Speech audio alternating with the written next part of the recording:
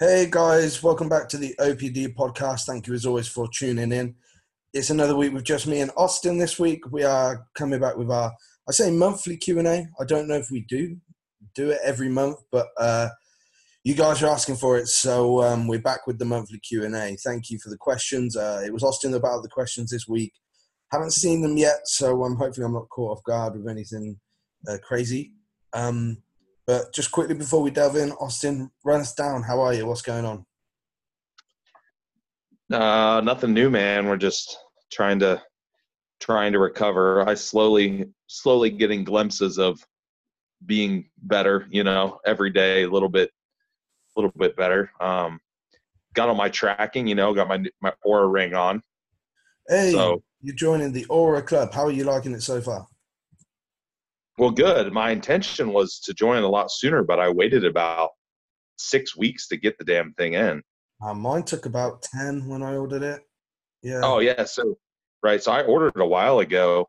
Though at the end of prep, it probably would have been pretty pretty dismal anyhow. Um, but yeah, I mean, I guess that was probably a really good time to start it though, because I can actually see the trends of like improvement in sleep and stuff Yeah, for right sure. now. It gets better as it goes on as well when it starts giving you more in-depth insights built on data over long term. Like my Aura was popping up. I mean, I've had mine for months and months now, actually, probably maybe 4 months, and it was popping up with some chronotyping data about my sleep, my deep and REM sleep around different times that I've gone to sleep, recommended specific sleep cycle phases for me and whatnot, which is, that's pretty cool data to dig into based on sort of months of collecting data on sleep. So I love stuff like that. Where did you where did you say your REM and deep sleep were at percentage? Do you Oh, they're, remember? they're now very high. So this is something completely unrelated. Yeah, now they're very high. So REM sitting at about 35 per night, and deep I don't see go below 20. It's usually 25 to 30. Gotcha. Yeah, I'm not there. I'm better, but my best nights is about 21% REM and about 17 deep sleep. But Well, that's when I good. first put it, it's not bad. Really, that's not bad considering. I mean, because when I first put it on, I was like single digits on both. Yeah, well, I've had deep down at the 0 and 1%, but in the literature, most things you see, if you're hitting 15% deep sleep, It's pretty good. you're in Yeah. a really nice spot. But everything that could have been affecting my sleep is out now. So I haven't really spoke about this. Quick update on me. I had to put my fat loss phase on hold and everything I was doing, because basically when I had my leg surgery, it was from um, it was a blood infection basically, and they say there's a fairly high chance of it coming back. Well, this week it did, and I've been in hospital in a bit of a miserable uh, Uh, situation with some more surgery and whatnot. On the other right. end, um, but I'm back home now. I basically just bodybuilding wise, I'm sure people would like to know. I mean, I've come out of diets, I've come out of deficits plenty of times before, so I know sort of how to do it for me. I literally dropped all the fat burners that I was on, which included Yahimbine, T3, T4 combo, and clenbuterol. Dropped them immediately to pull any sort of systemic stress whilst I was in a state of needing recovery. I pulled my steps down considerably. I pulled out cardio, and I upped my calories 500 per day. So it sounds drastic, but I always handle it well. And I'm only 2 pounds up from my lowest, most depleted weight in a week. That's good though. That's good though. Two Yeah. pounds, really, that's nothing. I'm just a little bit fuller. Two, Mhm. that was like flat as hell waking up at about 196, and this morning I was 198. So I'll keep Yeah. up a bit more, but for now I need to recover and whatnot. So foot's kind of off the gas there. I'm just going to slowly bring calories up and allow some healing to occur and whatnot. But that's why my aura is looking pretty good at the minute. Yeah. HRV down to 6, which is the lowest I've ever seen it on the day after the surgery. but now I've climbed it back up to 25, which obviously isn't very good, but it's all a process. Um, Resting heart rate upon waking day after surgery was 102. Never had it that high. Yeah, Now back down to 69 in just a few days. So we're on the right track. that's great. Yeah, that's crazy how fast that it turned around, though. Well, this is the That's cool thing about the aura, when you can just see in depth all of your autonomic nervous system imbalances just happening in real time before you. Um, yes. If for a lot of people, it's kind of like they look at their sleep and steps, but for somebody that actually knows what they're looking at, it's a lot more valuable. yeah, for sure. And as bodybuilders, it's easy for us to go, yeah, I could train today. I feel pretty good. And then when you objectively take a look at the data, especially when you're in a situation where you want to upregulate healing, do you really want to go and cause more inflammation? And then you look at your HRV and it's 6 and resting heart rate super high. It's like, okay, actually, when you realize how the autonomic nervous system balance works and how controlling your sympathetic drive will affect your physique, you realize that actually I can do something like eat so many more calories and I look better because I filled out and I've done absolutely no damage. In fact, 2 days I ate completely freely over the weekend that I was in hospital and had a couple of meals out with Jazz. But literally just from driving up parasympathetic dominance over that time, I was able to bring no detriment to my physique. Whereas if I had gone to the gym and tried to stick to the deficit that I was in and kept putting in the drugs that again drive up sympathetic stress, I would ultimately look worse, feel worse, heal slower, make less progress over sort of X amount of time. So Yep. controlling the system really is everything. Yep. 100%. Um, good shit. I Yeah, like it. I don't want to We ramble can, too much. We can, yeah, we'll get right into the questions here. Um, cool. okay. So right out of the gate here, thoughts on switching protein calories over for carbs? Will this cause fat gain? Being that protein is more thermogenic, so example, swapping 40 grams of protein for 40 grams of carbs. And this is a off-season scenario she mentioned for extra context. Um, uh, probably, honestly, probably not. You probably will notice very little. I would probably want to know what the total macros are, though. That would give me a little more context. It could, in all honesty, just aid in a little more training performance, which would just offset any type of thermogenic effect pretty easily. It's not likely to probably do anything, assuming you're getting the minimum amount of protein you need for muscle protein synthesis and recovery. This is a female, though. The only thing with females is being smaller and their protein's already a little bit lower. I would want to make sure that you're getting at least protein feedings that are going to maximally stimulate muscle protein synthesis. So you're not going so low that your meal's like 15 grams of protein, Yeah. and you're not getting any leucine content there, or not much. That'd probably be my only real concern with that. But I mean, uh, there are people that they genuinely just have a little bit better performance with carbohydrates, and that would offset any of that thermogenic effect, I would imagine. Yeah, I totally agree with you. I, as you said, as long as we have that baseline that the said individual is consuming adequate protein feedings throughout the day to stimulate muscle protein synthesis in these sort of boluses of protein, I don't see any reason to do this. You won't see any body composition benefit. You will most likely see a potential detriment to your performance. And also consider that protein is the most metabolically expensive macronutrient in a situation that you're in the off season. Do you really want to be doing that? Um, and it's also, the harshest on the GI over time, and something that we need to control in the off season. And if we want to be pushing food up, you don't want to have anything causing any more gastric distress than needed. It's not something that I do. I don't think that you'll see any difference visually, but the performance detriment is likely. Yeah, I agree. I agree. Okay. Okay. So,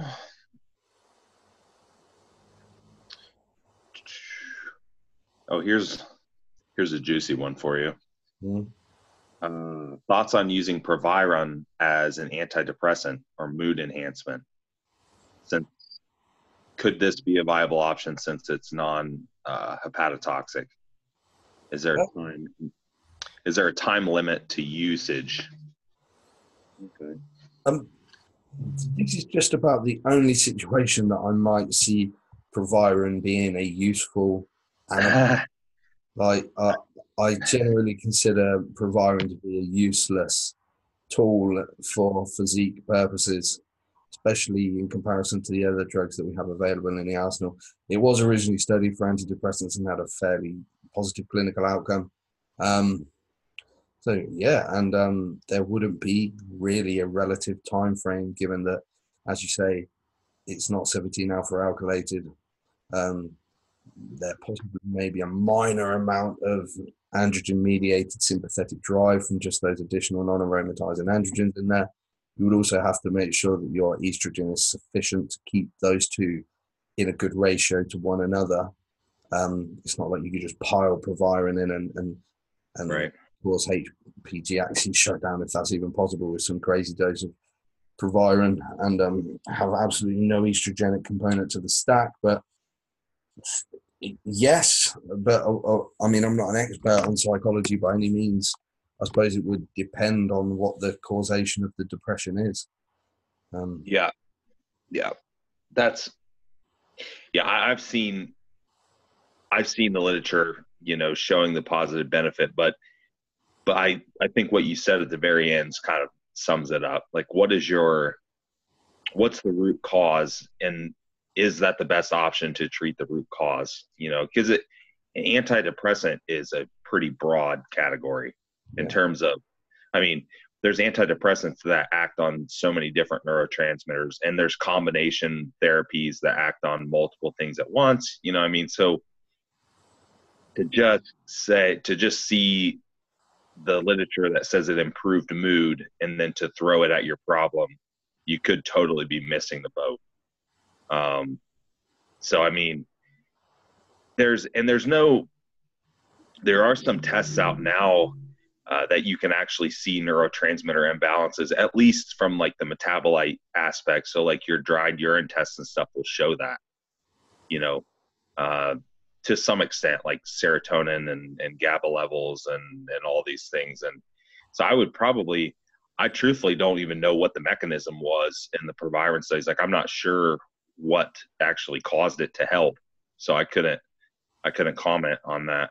But um, yeah, I mean, hypothetically, I suppose, right? I mean, seems like it. I mean, hypothetically, it could be an option, but again, I don't know if that's going to be necessarily the best option. No, I think that's a bit of a losing the forest for the trees situation there.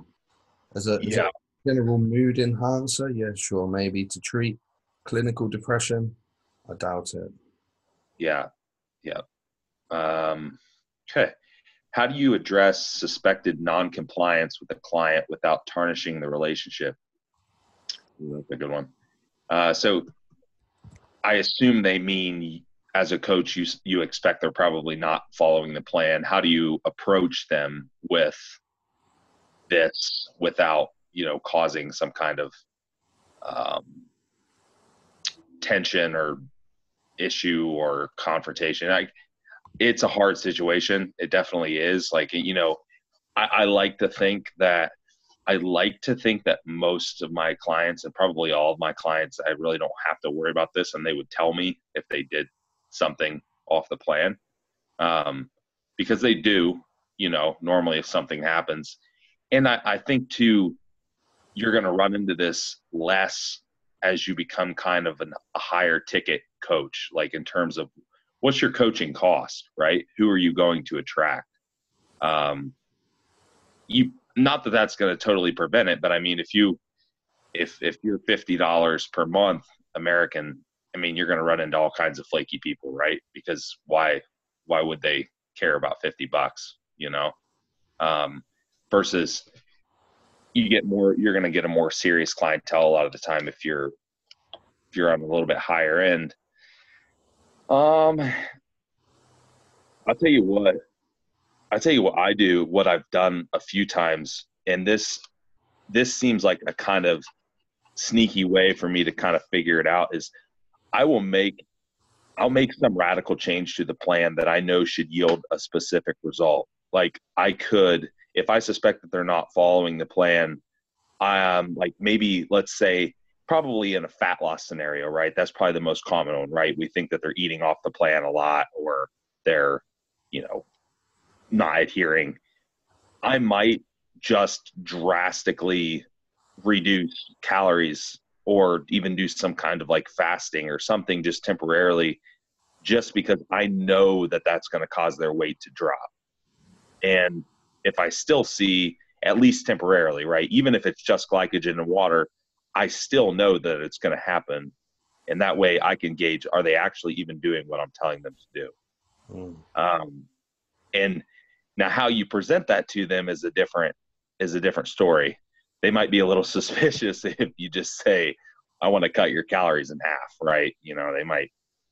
That might not go over well. So you might have to figure out how you're going to present that to them. But I have used that before, and usually it goes over well. Usually that kind of, I can figure it out that way. But if you don't have any problem, just asking them, make them log their food, or there's ways too, even some of the tracking apps like MyFitnessPal, where you can get their login information and stuff. And of course they could just not log something in there, right? But yeah, that's a tough one. I mean, I know we all run into it. What do you think?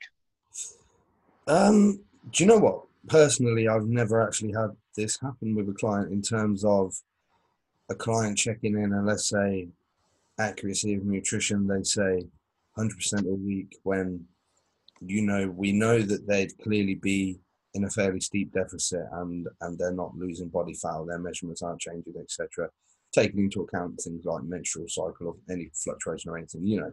I've never actually had this happen. In terms of like non-compliance, or rather difficulty adhering to the plan, of course every coach has had that, and there's so many strategies, but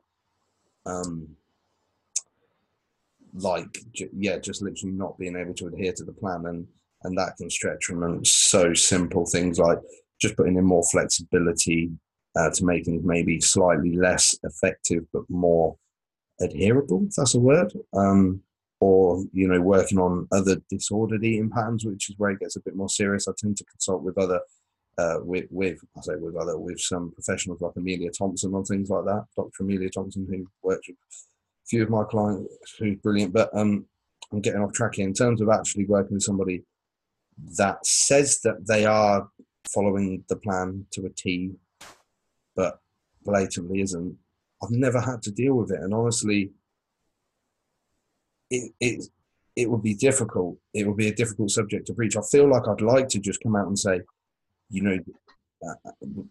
with where things are set, it is a physiological impossibility that we're not getting the results here.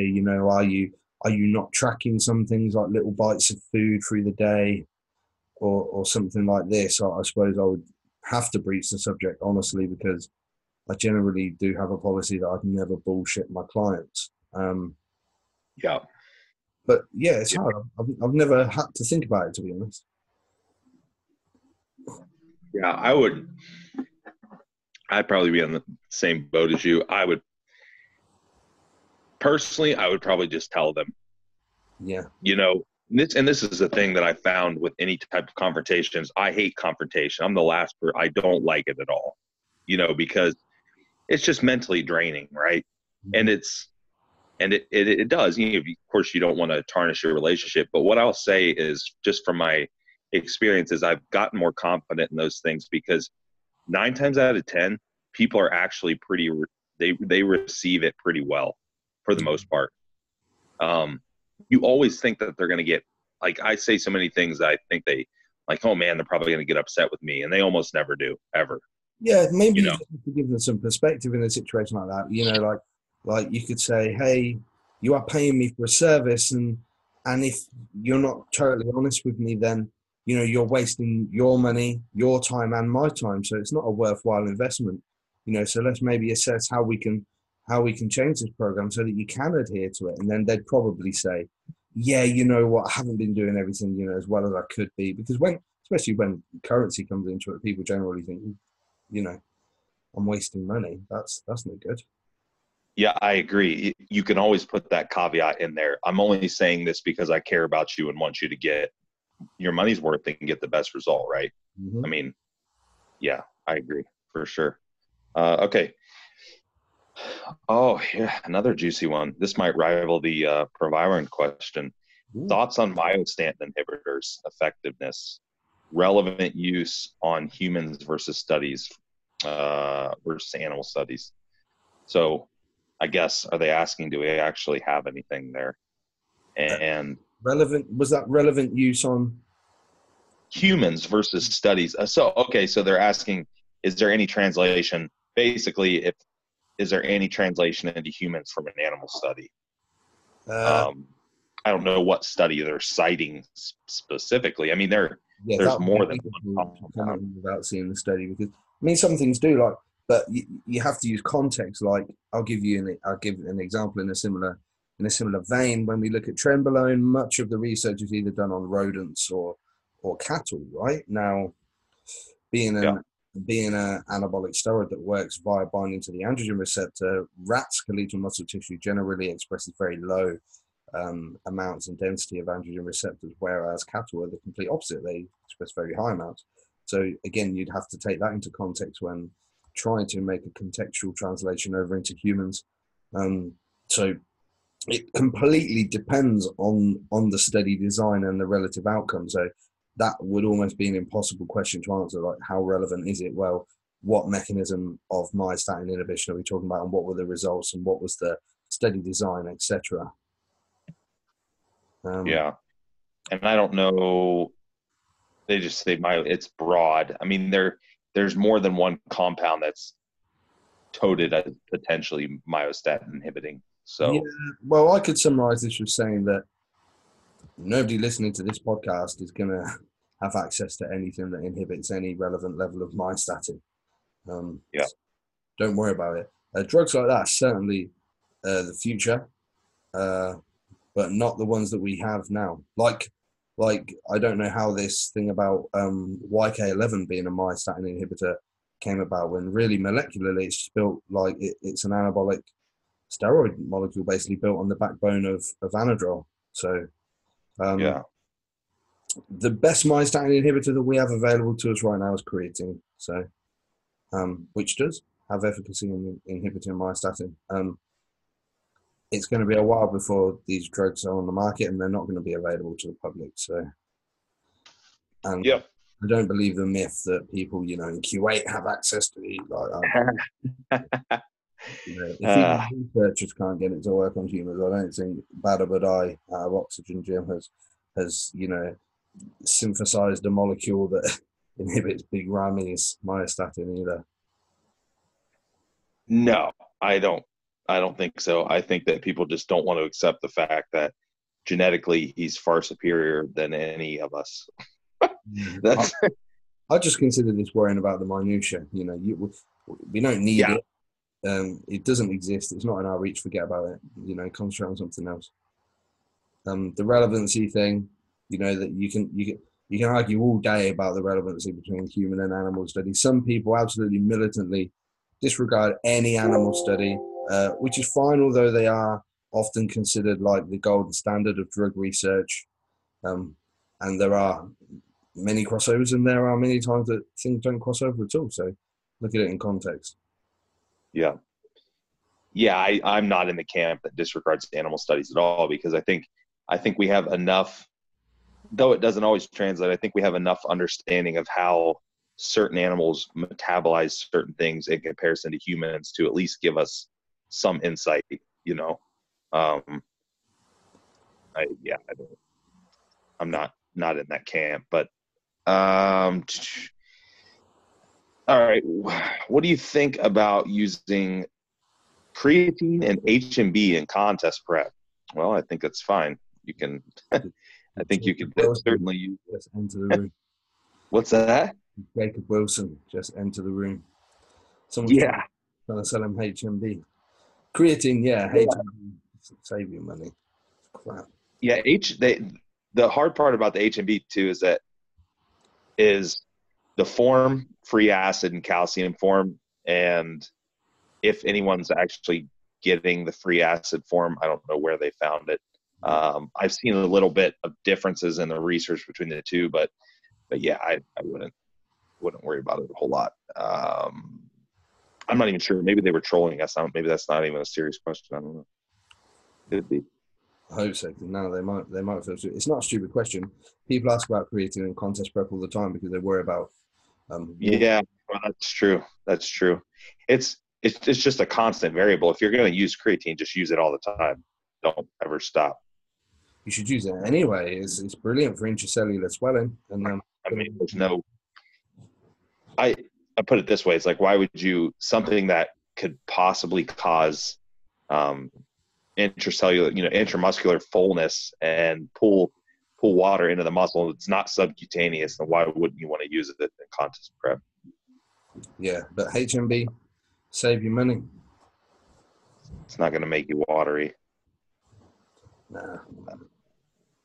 Okay. I don't know who they're. Well, I guess they're best fat loss combo for fat loss. Okay, while in contest prep. I know you advocate several things together, but in lower dosages than usual. I'm not sure exactly where they got that idea. I guess, yeah, I mean, synergistically, you use multiple things together. I'm not sure that my dosages are lower than usual, but what would be your perfect fat loss combo for coming in shredded? So assuming, we're not talking about nutrition, don't be the jackass that says diet and cardio. I won't do that. Well, we can give. I hate that. You do that on steroids. Yeah. People ask you about, what was this? Hey, training. Yeah. Yeah. Well, I mean, yeah, right. Several things together. I mean, all that we're doing there is we're hitting different mechanisms, different pathways. We can do some kind of something to hit beta receptors, something to alpha receptors, something to possibly just hit the thyroidal axis, something to boost basal metabolic rate, and then potentially our DHTs have some indirect fat loss potential, more or less. So those are probably going to be the main things. You could insert thyroidal axis, pretty self-explanatory. T4, T3, yohimbine, your alpha, betas, clenbuterol is pretty common. If you want to just look at basal metabolic rate in general, there's always like DNP there if someone wanted to use it. Though in contest prep, I don't really like the idea of it, just because of the water and just systemic stress. It just makes things difficult to gauge. And what else we talk about? Oh yeah, and then from the AAS side of things, there's potential for some kind of indirect benefit, I guess, from like trenbolone and your DHTs. But and then I guess we could even add in a PPAR, so your cardarine could fit in there if you wanted.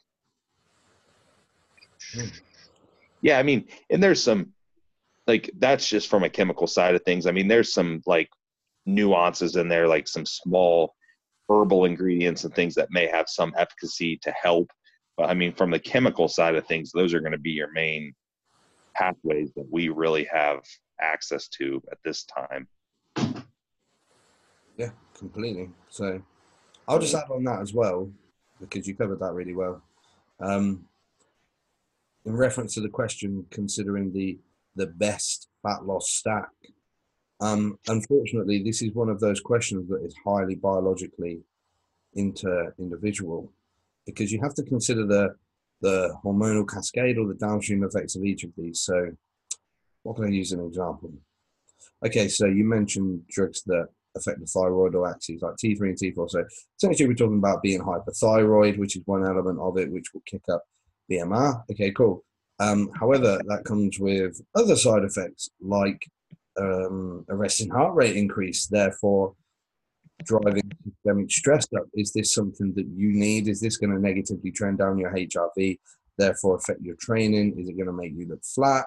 Is et cetera, et cetera. So you could be doing that to potentiate resensitization of beta to adrenergic receptors that you use with clenbuterol. Okay, so you've got clenbuterol on top now. Again, stimulant with a very long half-life. It's got a 36-hour half-life, so it's going to be dragging into your sleep and pulling down your deep sleep. Again, pulling down your HRV in combination with the both. What's this systemic stress overall going to do to you and your sympathetic drive, and is that going to benefit your contest or not? So is this required? Ideally, you'd want to keep stress as low as possible. Your physique will look better for it. Again, talking about anabolics, aromatization massively stimulates the growth hormone IGF axis, which will cause greater levels of body fat loss. Lipolysis is directly correlated with increases in activation of the aromatase pathway.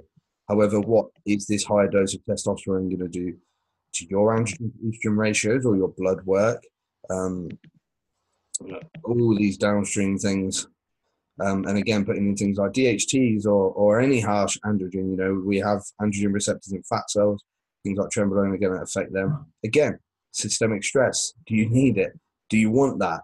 How long can you last with that? Because there's going to come a point where you are completely overreached. Is that going to be 4 weeks out?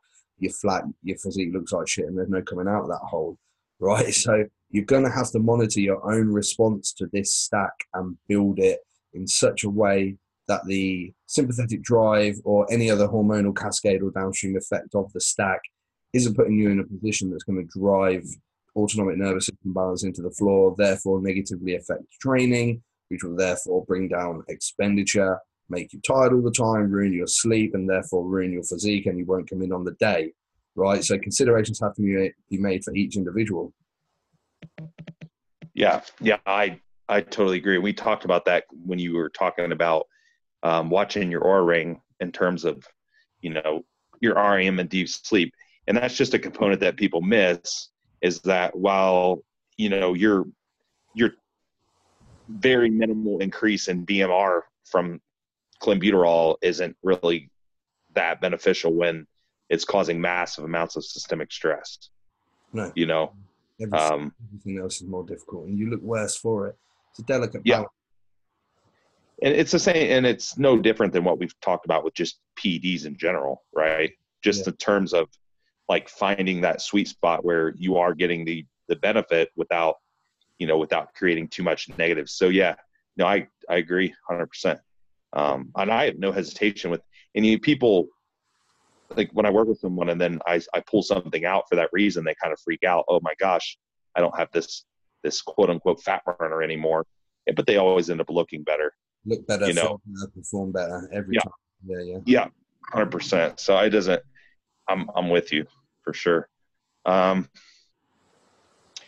Okay, I'll let you hit this one first then, since last couple. And we've talked about this before. Any benefit to using T4 with T3 over just T3? And also when coming off, it's 2 questions. Also, when coming off T3, do you personally like to approach this taper versus coming off straight off? Okay. Any benefit to combination therapy? Yes, absolutely.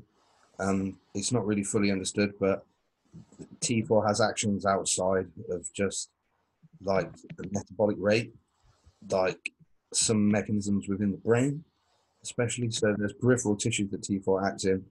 You take an exogenous form of T3, you're not going to have any T4, so the potential long-term side effects are unknown here. So I just wouldn't, it seems safer to use the T3 with the T4 with the T3. Just bear in mind that, of course, that's an additive effect. So don't say, okay, to put me fairly hyperthyroid to get benefit from T3, I usually take 50, so I'm going to take 50, but then I'm going to add 100 T4 on top. Well, you've probably just doubled your your thyroidal stimulation there. So just bear in mind. In terms of coming off, I don't see any efficacy to tapering unless you're at some kind of asinine, insanely high dose. I might drop it down to a physiological level, wherever that would be for you. Again, that's highly individual. The individuality between thyroid dosing is unbelievable that I've seen. But yeah, just maybe whilst we figure out your new maintenance and then drop it. But there's no point because you're just tapering down an exogenous substance that needs to be completely removed for thyroidal axis recovery to occur, which usually happens in 2 weeks, 3 weeks at the latest in some individuals. There's just no need. Just drop it out. This crazy rebound that people talk about from dropping thyroid drugs doesn't happen. Drop it out. Get your new maintenance. Don't worry about it. Yeah, I agree. I'm actually basically gonna completely echo the answer, that unless the dosing is just ridiculously high, I wouldn't. And here's the thing: unless you're hyperthyroid, like you're actually in a state of hyperthyroidism, and then, like you said, I might drop you to just a normal physiological range and then pull it. But ideally, you're not hyperthyroid, because ideally, I think it's worth mentioning too that the goal of using these exogenous thyroid drugs in prep is to just simply put you in normal physiological range, right? We're just simply replacing what's downregulated from the deficit. It can be used to simply just control those negative metabolic actions, but you can be very slightly hyperthyroid or as hyperthyroid as you choose if you want to create a greater synergy with other drugs that stimulate beta-2 adrenergic receptor expression, like clenbuterol. So it's up to the individual, I guess. It will protect the effects of clen if you are hyperthyroid. It won't if you're just logical. But again, it depends on the goal of the drug. And it going kind of back to the last question in terms of creating systemic stress, like you can push the thyroid dose a little bit above normal physiological range, slightly, but at a point, if you are clinically hyperthyroid, that's going to cause problems, so you're just creating more stress.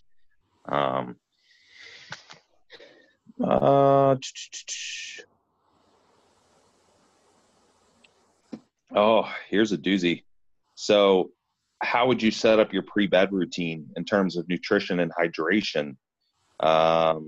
What do you do after waking up? Oh, this is 2 questions. And then what do you do after waking up if you train within 1 to 2 hours in the morning? So fasted training. Okay, well,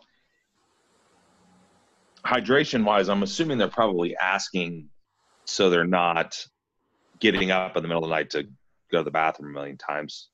That I'm guessing. Experiment, because there's a lot of variables there in terms of like what's your electrolyte status and body fat. Those 2 things and what's your what type of meal composition are you having at night? If you have a little more body fat and you're in a surplus and you have adequate electrolytes and you have some type of carbohydrate in your last meal, I mean, just those things alone are going to make you a lot less likely to wake up and pee all night long, versus if you're low body fat and even if you have adequate electrolytes and you're having some type of smaller meal, I mean, the water is going to go through you regardless. There's just nowhere for it to go. There's nothing for it to cling on to. There's no carbohydrate for it to cling to. There's no adipose. I mean, it's going to go through you. So you're probably going to want to taper off the water a little bit earlier in that case. I mean, I know how it goes in prep. It's just, and the thing is, I'll do that. I'll cut off water a couple hours before bed and just basically sip on it. And I'm still perfectly hydrated by the time I go to bed because I've been drinking all day. Mm-hmm. You're not going to be dehydrated that quick. Aldosterone's levels aren't going to be altered in a couple hours, and even by the time I wake up in the morning, I'm not severely dehydrated or anything. So yeah, I would just gauge it. I would experiment with it. If you had to pull back a little bit before bed, that's fine. In terms of nutrition, yeah, there are extremely large feedings right before you go to bed could potentially alter your sleep. Um, I I think we've actually spoke about that before. There are people too that have like GERD or acid reflux issues that can exacerbate those. So again, experiment with it.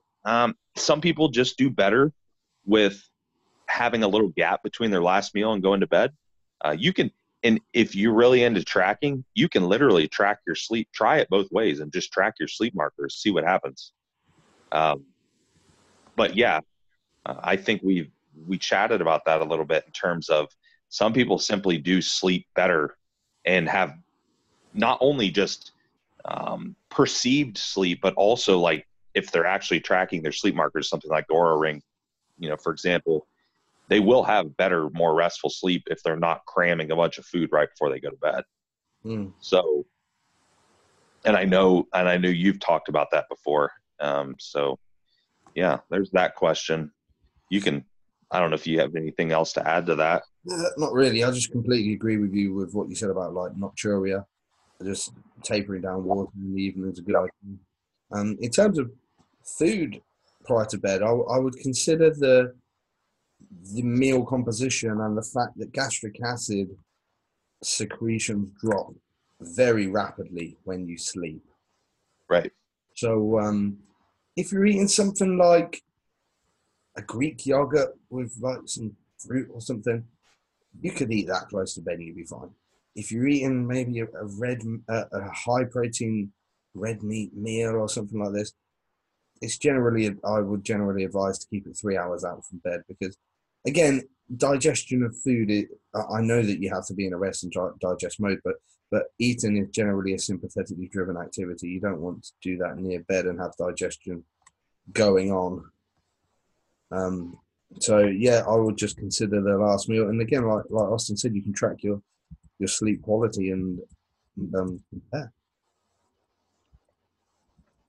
That's it.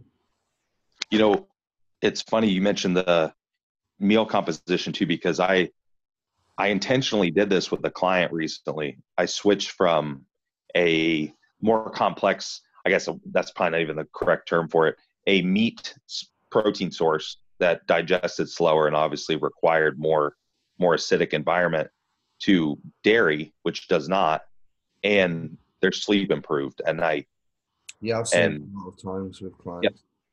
that's why I truthfully 100% transparent. I prefer eating relatively close to bedtime, but that's actually my only dairy meal during the day Yeah. is, and I genuinely notice a difference if I have like a grass-fed beef meal, or a heavy meal like that with a bunch of vegetables and stuff that's just extremely complex and takes forever to digest. And it takes an extremely acidic gut environment to digest versus I'll do, like those little goofy Jello and Greek yogurt parfait meals that I made in prep. Mm. Um, I would do those at night because they were filling, but they digested really easy and didn't bother my sleep as much. Mm-hmm. Um, yeah. So yeah, I'm glad you mentioned that. That's another good point. Um, he mentioned what to do upon waking if you're trained fasted. So what to do after waking up if you train within 1 to 2 hours. You're fasted. Well, I mean, nothing really. Just hydrate, get electrolytes and fluid, and get on with your workout. I mean, you can whatever kind of pre-workout supplementation that you want to do, you could. I don't know if you're training fully fasted or if you're training with like an intra-workout drink, but I mean, there's nothing really inherently special that you need to do. I don't think. Personally, I mean, I've done it. I train like that, so not regularly, but sometimes, especially on a weekend or something, if I have something else I need to do, I'll train like that in the morning. I have no problems. Just essentially hydrate and get sufficient electrolytes and any type of pre-workout supplementation that you might want, and I think you'd be good to go. Yeah, totally agree with that. I wouldn't try and get any food in within that time period. If you use an intra, maybe just start sipping that maybe 15 minutes before the meal and before training, and that's it. Yeah. Yeah, I agree. Okay. Now here's one more juicy one, it looks like. Oh, there's a couple good ones on here. Okay, so just heard on a podcast some recent research showing AIs at any level are causing lesions in circulatory system. Okay, I don't know if you've seen this study. I'm going to say that I have not, but what I will say is that I would be curious to know if it is actually the AI itself or the chronically low estrogen levels, because I do know that I had some research from Dr. Serrano showing vaso, like some damage to the vascular system with chronically low estrogens. So to me, I would, like I said, I would question: is it actually a product of, the aromatase inhibitor itself, or is it a product of having chronically low estrogen levels? And it's really easy. I mean, this research has been around a long time because this is actually a risk that a lot of women in menopause run. Mm-hmm. It's common. It's super common in menopause, vasomotor symptoms, and having, cardiovascular issues because of that. And of course, at that point, if they're, perimenopause or postmenopause, they likely have low estrogen levels, among other things. And yeah, so again, I'd probably be curious to see if there's, what I would like to know is that, do those things still happen in absence of the AI with just simply having low estrogen? And I would say, from what I know, they probably do. Yeah, I completely agree. I mean, I'm not going to comment on this literature because I haven't read it, and that would be massively unprofessional. I'm no fan of AIs, or at least proactive AI use, as our listeners will know. But to be fair, the majority of the AI research that I do read are on natural individuals or even hypergonadal individuals that have very little aromatization anyway. And, you will see things like bone demineralization, for example, simply from low serum estrogen. So there's going to be a great amount of context. But I will aim to read this literature if the person asking the question could send it over, and then we'd be able to discuss it further. Yep, 100%. Okay. The last question on here is, well, we've pretty much already answered this. Does it make sense to use Proviron and Masteron in the same blast or same context? And the answer would probably be no. No, if you're trying to balance out androgen to estrogen ratios, I just find Proviron to be very weak, expensive, and fairly useless, to be honest, in terms of relative effectiveness compared to something like a Masteron. Just use the Masteron. Yeah. Agreed. There is one more question. This is the very last question. It's nothing too groundbreaking, so we'll hit this one and we'll wrap it up. Okay. So, best advice transitioning to a cruise from using a total of 1.5 grams weekly. How to best hold condition strength. Mainly, what should I do with food? Should I start slowly titrating it up or keep it the same? Context is, I'm 240 pounds, not stage lean, but relatively good body fat. They say 8 to 9%. If they're 8% at 240, they're pretty big. Know how to, yeah. So I would probably still want more context, but just off a general sense, no, there's no, if you're using long esters, well, for one, it's already going to taper itself. Mm-hmm. And secondly, there's not really anything different you can do. You don't need to titrate up food. I mean, as long as you're getting sufficient protein, I would say, honestly, the biggest thing would be to maintain some semblance of training progression. That's probably your best, that's probably one of the most important tools at that point. Is people, they automatically flip the switch on their training mindset, and you can start altering their training. And I think that's probably the last thing that you would want to do. Sure. Yeah. Sufficient. Sorry. Go ahead. I was just going to say sufficient protein intake, maintenance to a surplus of calories, and resistance training, and you are not going to lose any muscle unless you are physiologically way beyond the limit that is capable to be held by your cruise dose. I don't know what the cruise dose is, but I very much doubt that. You're going to lose some blood volume, intracellular swelling and whatnot just from pulling drugs down. Don't mistake that for muscle tissue. Nothing's going to happen. Yeah. And we've seen, and you and I have both seen this too, just the reduction in systemic stress, training performance actually begins to increase in some people from pulling a lot of this stuff out. Mm-hmm. Especially if you've been blasting for a while and you're kind of getting in that toxic, for lack of better words, state. So yeah, don't do anything. Just keep training hard. And you mentioned surplus too. That's the one little caveat in there is I would just be cautious if you do need to lose body fat. I would not try to attack that immediately after dropping dosages. At least, at least get in a homeostatic state and hold that for, at least a few weeks or so or more would even be better. Yeah. Before you start dropping calories. That would probably be the only caveat. Is a lot of people, they will push the end of their blast really hard. They're eating a lot of food to try to exploit the supplementation, and they put on a little more body fat than they want. And so as soon as they come down to cruise, then they immediately want to shed the body fat off. Yes. Now that is not a situation where that you could potentially lose some of that tissue, or at least a little bit of your progress, so that would probably be the only stipulation, I guess. Yep, completely agree with that, man. Absolutely.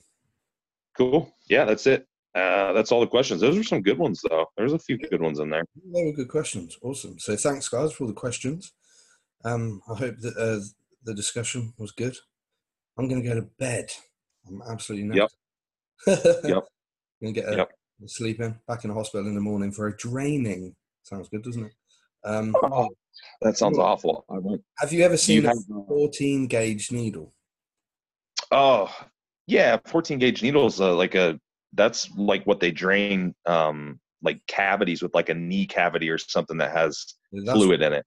Yes. So that's what I've been getting drained with out of the quad intramuscularly. That shit that's like, you can put your pinky finger down. Sure. You can see down it. It's crazy. I was like, you're not doing that. Like, and you just sit there, no pain relief. And these people, they're brutal. It's like they just dartboard it. I'm like, whoa, that's not shots. Dude, it's hilarious. It's hilarious because I've been on self-administering TRT for so long. Like a lot of TRT, when they're prescribed, some doctors will require you, at least here in the States, require you to come in and get the shot.